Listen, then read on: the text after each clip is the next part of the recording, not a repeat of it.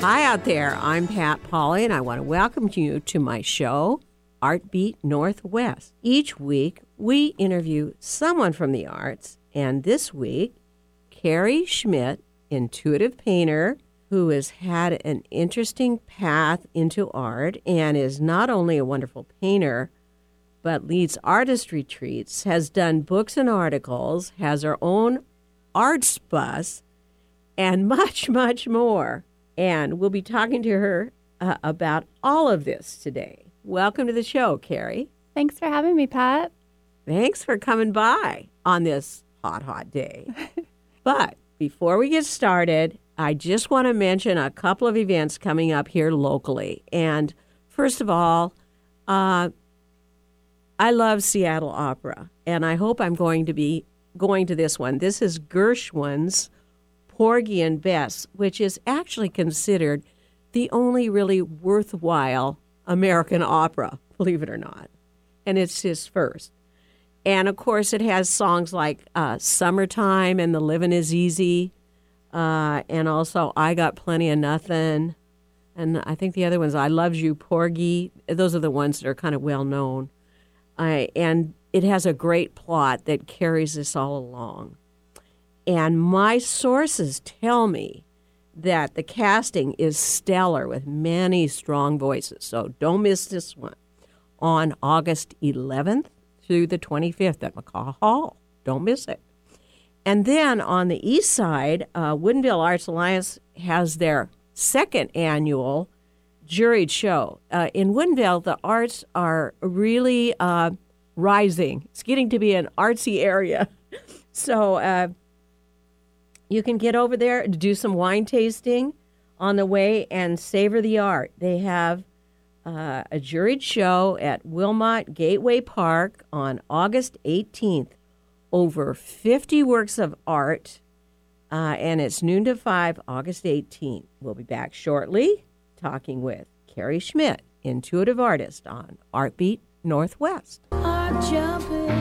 From new exhibitions to community events, Bellevue Arts Museum is always new, always different, and always exciting. From August 31st through September 30th, BAM hosts a pop-up exhibition of emerging Northwest artists as part of the City of Bellevue's annual art festival, Bellwether. Bellevue Arts Museum will be free and feature a series of events and performances for the 2-week run of the festival. Through September 30th, catch the first museum exhibition from Female, AM/PM 2.0. Female is a Seattle and Los Angeles-based fashion collaboration conducted through the U.S. Postal Service. Exchanges by collaborators Janelle Abbott and Camilla Carper. For more information, visit BellevueArts.org. Make us part of your daily routine. Alternative Talk 1150. Welcome back to Artbeat Northwest. Carrie Schmidt, intuitive artist, and so much more, is here to talk with us. And Carrie, I think it's a fascinating story how you actually got started with art. So why don't you share that with the listeners? Sure. So in 2009, I developed a life-threatening allergy to heat, and not just external heat, but my own body heat. So I was barely able to move without having a reaction, and I was bedridden and stuck inside for several months. I was really depressed. It was like a death of my old life. And one day a voice popped in my head and said, now that your life is over, you might as well do what you want and paint. And I didn't even know that I wanted to paint. That was a dream I had suppressed a long time ago. But I was really desperate, so I listened, and I began painting in bed. I ordered supplies. I just started experimenting, and I fell in love with the process. It saved my life. So every time I painted, I forgot about my situation. I forgot I was bedridden. It took me into this beautiful world of color and exploration. And so I just really fell in love with the process immediately. And I've always worked from a place of gratitude and adoration for the creative process because of that beautiful yet painful beginning. So we had a great relationship from the start. Now, were you artistic as a child, and you just suppressed it later on? Yeah, I loved art. I loved anything creative. My parents are both creative. But when it came time to pick a major for college, I wanted to major in art, and they said absolutely not. So I majored in English, which is pretty close. So I focused on The art of writing, I guess. I love reading. I love writing. So that's where I directed my creativity. Yeah. So then you did an about face and went into art, and you're actually, your training was not in art, but you've done a lot of workshops and things with other people since. I did a lot of online classes and a lot of just experimentation and exploration. So I paint a lot, and I think that's the best way to learn is just to play and have fun. And since I'm not formally trained, I have a lot of freedom. Like, I don't know the rules. I don't know half the time. I don't know what I'm doing. So it allows me to, really just enjoy expressing myself. And I have some friends who've gone to art school, and they seem to have some restraints that I don't seem to have because I don't know them. So, Well, that's probably a good thing. yeah. And you say you paint from your heart, not from your head. Now, kind of explain how that works. Well, intuitive painting, when I paint really passively. I do what feels good instead of what looks good. So that is my focus throughout the process. If I'm enjoying something, I trust in that and I just go with it. And, for me, if I'm enjoying it, I feel like something beautiful is going to happen. So there's just a lot of faith there. And I always say, I'm not that good. I have to rely on something bigger than myself. So I really do feel that there's this creative force out there that we can co-create with. And when we surrender to it, something bigger and better than I could ever have imagined on my own happens on the canvas. So I don't feel like any of what I paint is my ideas because I'm really limited. But if I open it up to this greater force that a lot of artists talk about, I'm able to do things that are just from the heart, from a soulful place. So that's kind of my approach to painting. Now you had a guest post on how to become an intuitive artist, and I think, we have a lot of listeners that are artists. Yeah. And what kinds of hints would you give them to bring out that force that you're talking about? I wish I had that force. I think we all do. We're swimming in it. I feel like it's surrounding us constantly, and it's up to us to invite it into our lives and to participate with it. But of course, we have to figure out how to do that. And I teach retreats, and I find a lot of women, especially or attending my retreats, are struggling with how to let go. We're used to being in charge. We're used to being in control. So it's really about unlearning everything we've been taught as adults, working from a place of intuition. I tell my students, we're trying to actively not finish our paintings. And that is hard for people. Actively not finish. Yeah, we're trying to not finish. So everything you think, we kind of flip it upside down in my workshops and the way I paint. We're just trying to explore and get back to that childlike curiosity.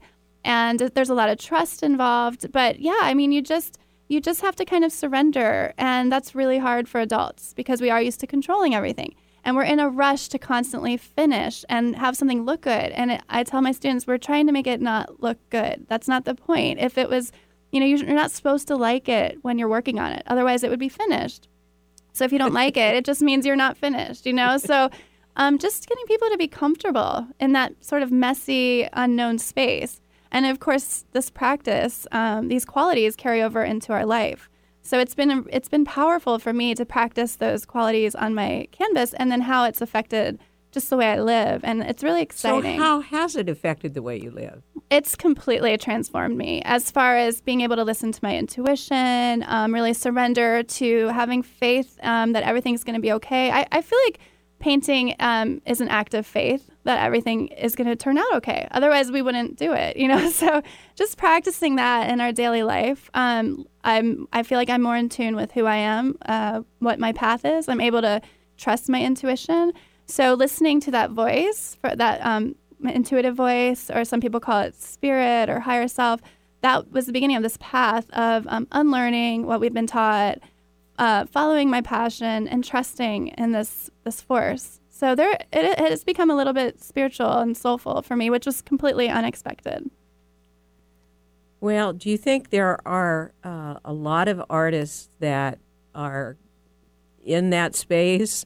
I haven't really talked to anybody who, a lot of people say, art saved them. Yeah. So I have heard that, from quite a few people. Yeah. But then they kind of stop there, Right. But it must be, that somehow, big image that carries them along. Yeah. And it sounds to me like it brings you kind of from negative thinking to bubbling into positive Yes, thinking. it is all about perception. Like Yeah. when I can't finish a painting, I could get angry and I could say I'm a horrible painter. Like I have students that get really down on themselves because they can't finish.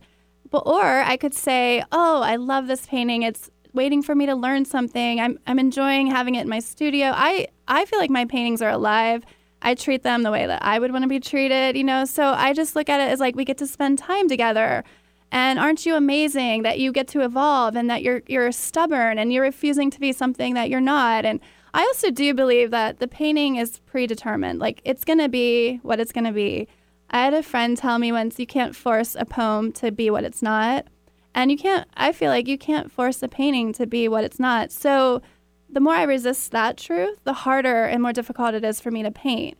And the more I just let it be what it wants to be. And if I try to impose like my ideas on it, I'm meeting resistance.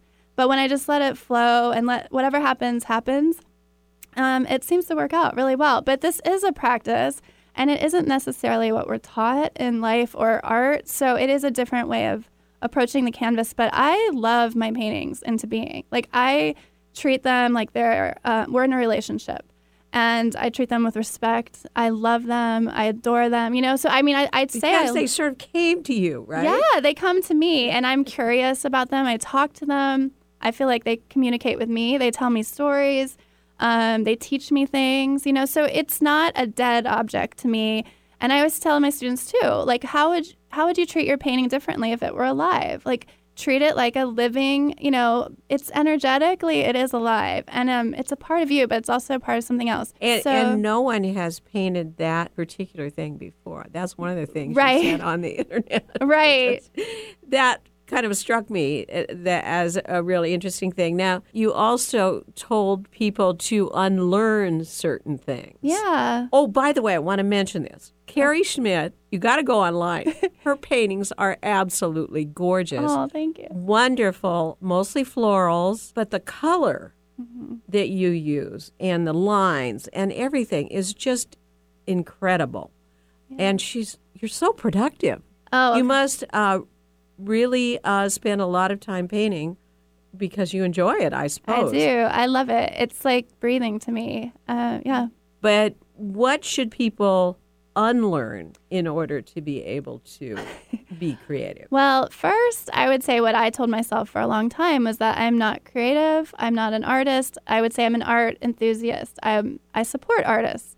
And since then, I thought, if you're saying that, you should probably be doing that thing rather than standing on the sidelines and cheering for them.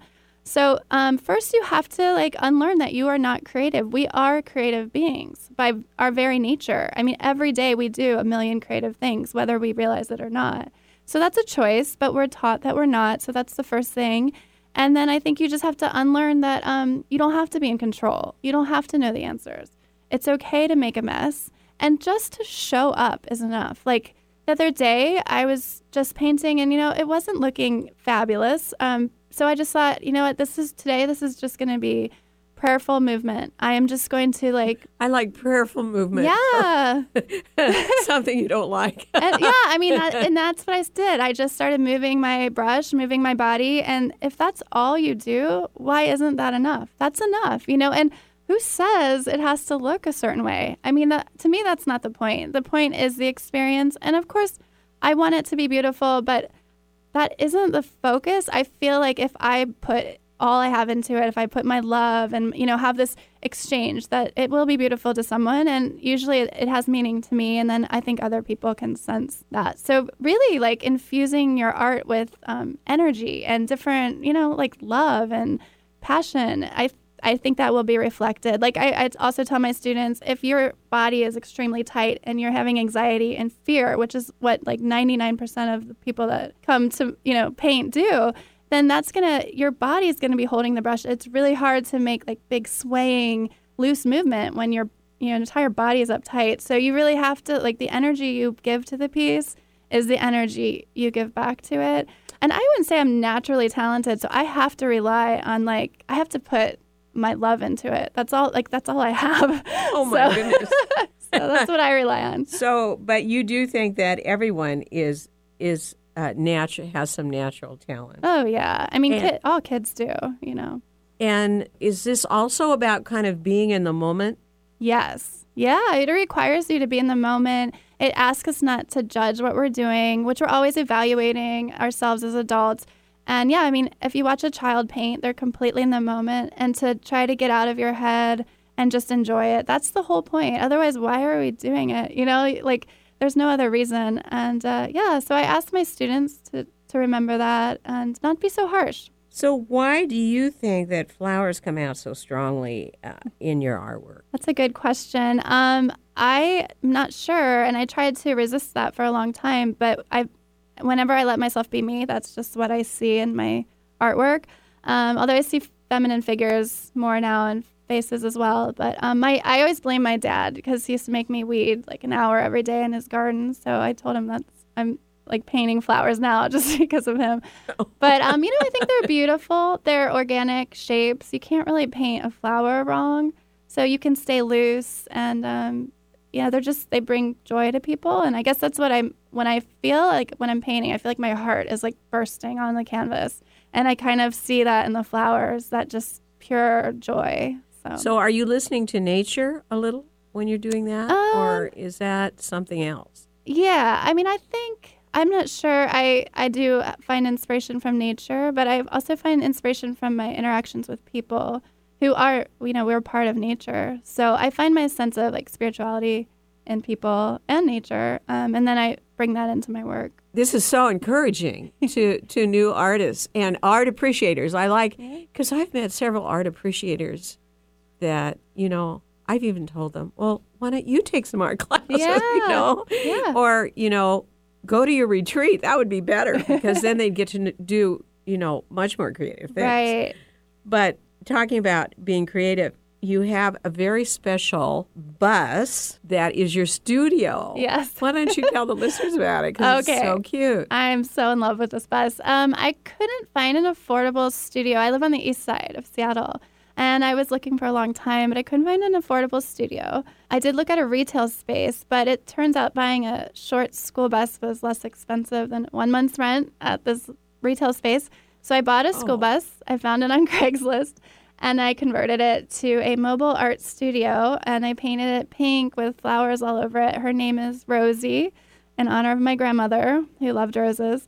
And it's just been a blast. I can work anywhere I want. When I wake up in the morning, I can just decide where I want to paint that day, and I can take the bus and paint. And I also have a little area to sell my products. So it kind of it's like a traveling storefront and a mobile studio.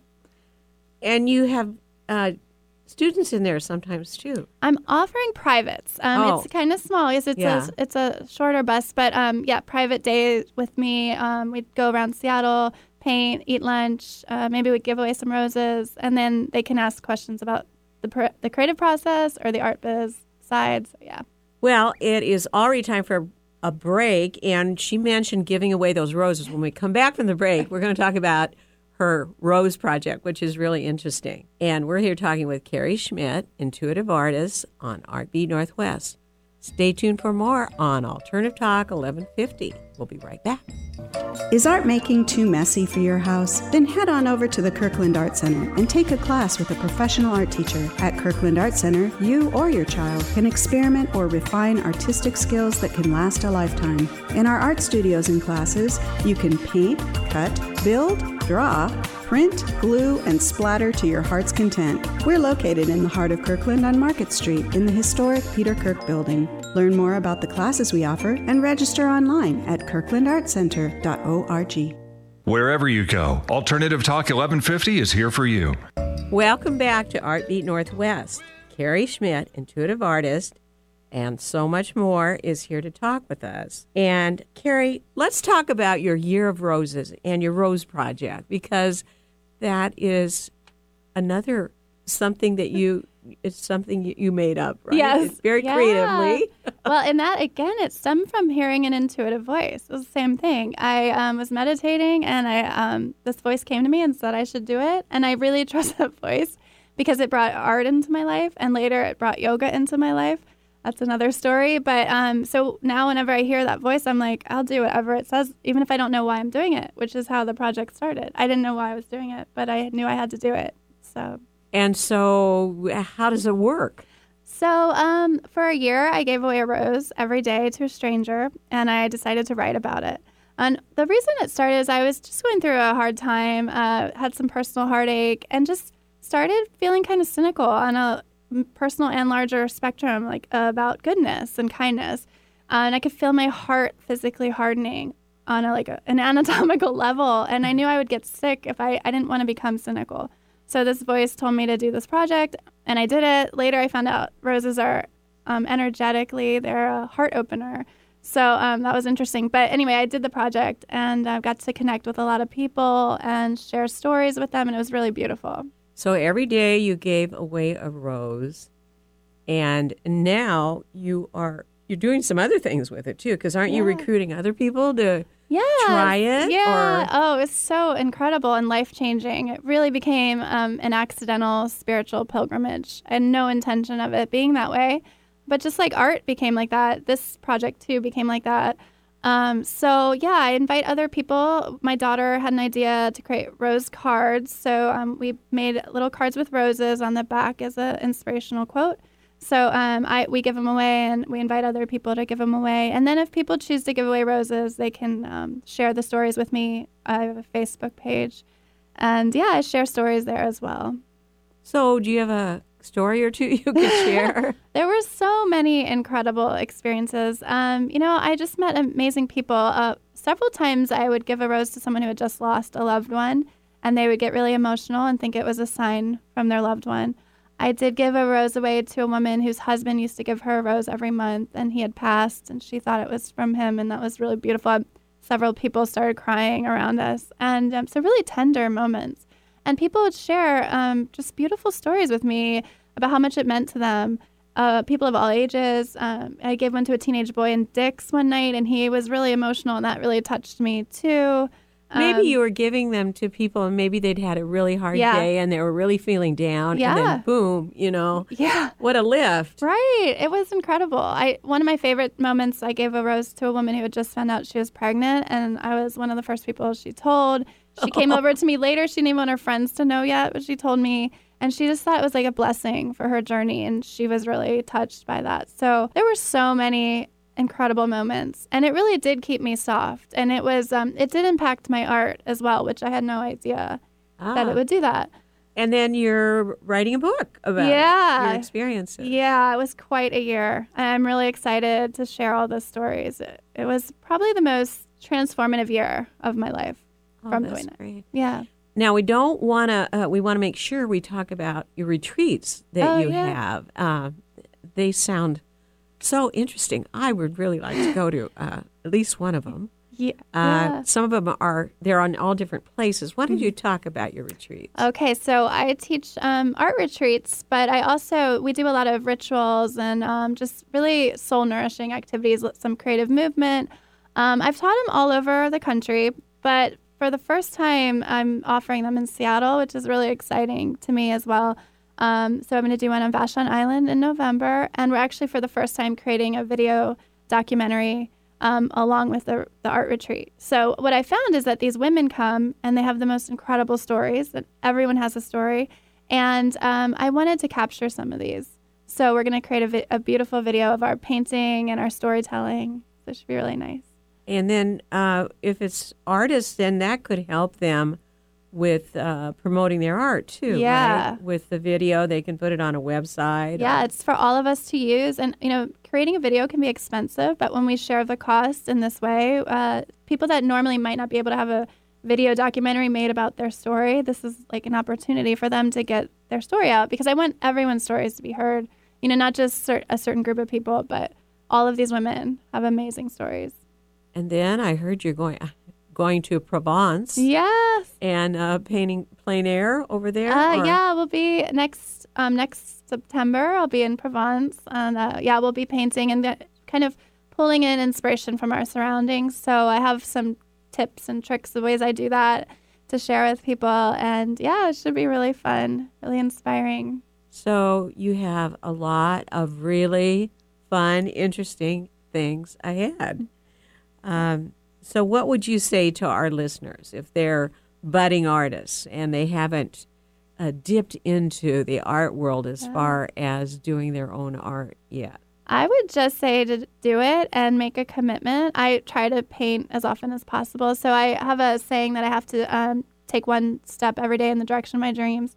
And that means I have to do something every day connected to my art. So it's really important to stay connected to that, or connected to anything that you're striving for, and just experiment and don't judge yourself. You just have fun. Work from a place of love. Great. Well, we are already running out of time, but I think you gave everyone a picture of what you're doing and a lot of good advice. And we all need that. We all need to be on the positive side and catch our inspiration and all of this. Yeah. So thank you so much, Carrie. Thank you for having me. Yeah, for sharing your story, your journey in art, and your advice. Now, how can we go online to see your art, which is wonderful? And by the way, she has it on Amazon, too, and Etsy. Yeah, I license my art with a lot of companies, so yeah. And but we can find out at your website more about what you're currently doing, right? Yeah, I'm always working on new projects. CarrieSchmidtDesign.com. CarrieSchmidtDesign.com. And Carrie is spelled the standard way, Carrie, but Schmidt It's a little different. It's SCHMI, T as in Tom, T as in Tom, and then design. So there's no D's in Schmidt. Yeah. It's one of those ones I think that are spelled several different ways. Yeah. Anyway, Carrie, she always seems to be creating something new. And so you need to check out her website. And be sure to listen in every Tuesday at 5 p.m. drive time for Artbeat Northwest. I'm your host, Pat Pauley, signing off on Alternative Talk 1150. Have a great creative week. At the Home Depot, we have Black Friday savings all through November. And with that comes a joyful holiday bustle that we just love to hear. Although we also love the sound that comes after the holidays, when people put their new tools to use. In fact, we love it so much, when you buy select Milwaukee M18 kits, you'll get an extra tool for free. So after you're done filling the air with holiday magic, you can fill it with the sounds of doing. The Home Depot, how doers get more done. Membership fees apply after free trial. Cancel anytime. Can I be real for a second? That goal you have to exercise and eat better, you really can do it. But nobody is going to do it for you. And nobody has to, because you can do it if you have the right tools and a community that cares about helping you get results. And that's us, Beachbody. It's as convenient as your TV or laptop, but you need to decide that you're worth it. Let us help you succeed. Here's how. Go to Beachbody.com to claim your free membership and start feeling great.